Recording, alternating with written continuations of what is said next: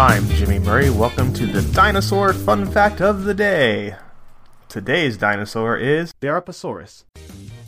Barapasaurus is a genus of basal sauropod dinosaur from early Jurassic rocks of India. The only species is B. tagore. Barapasaurus comes from the lower part of the Coda Formation.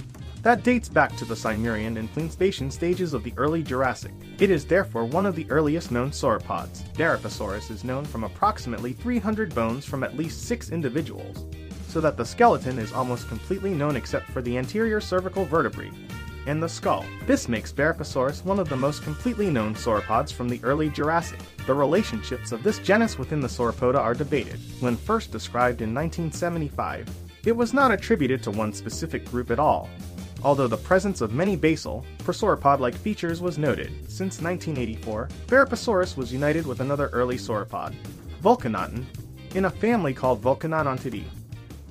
Don't forget to tell your parents to send us their suggestions and yours to @TheJimmyMurray on Twitter. I'm Jimmy Murray. Thanks for listening to The Dinosaur Show on the Kid-Friendly Podcast Network. Music by Kevin MacLeod. Executive producer Chris Kremitzos.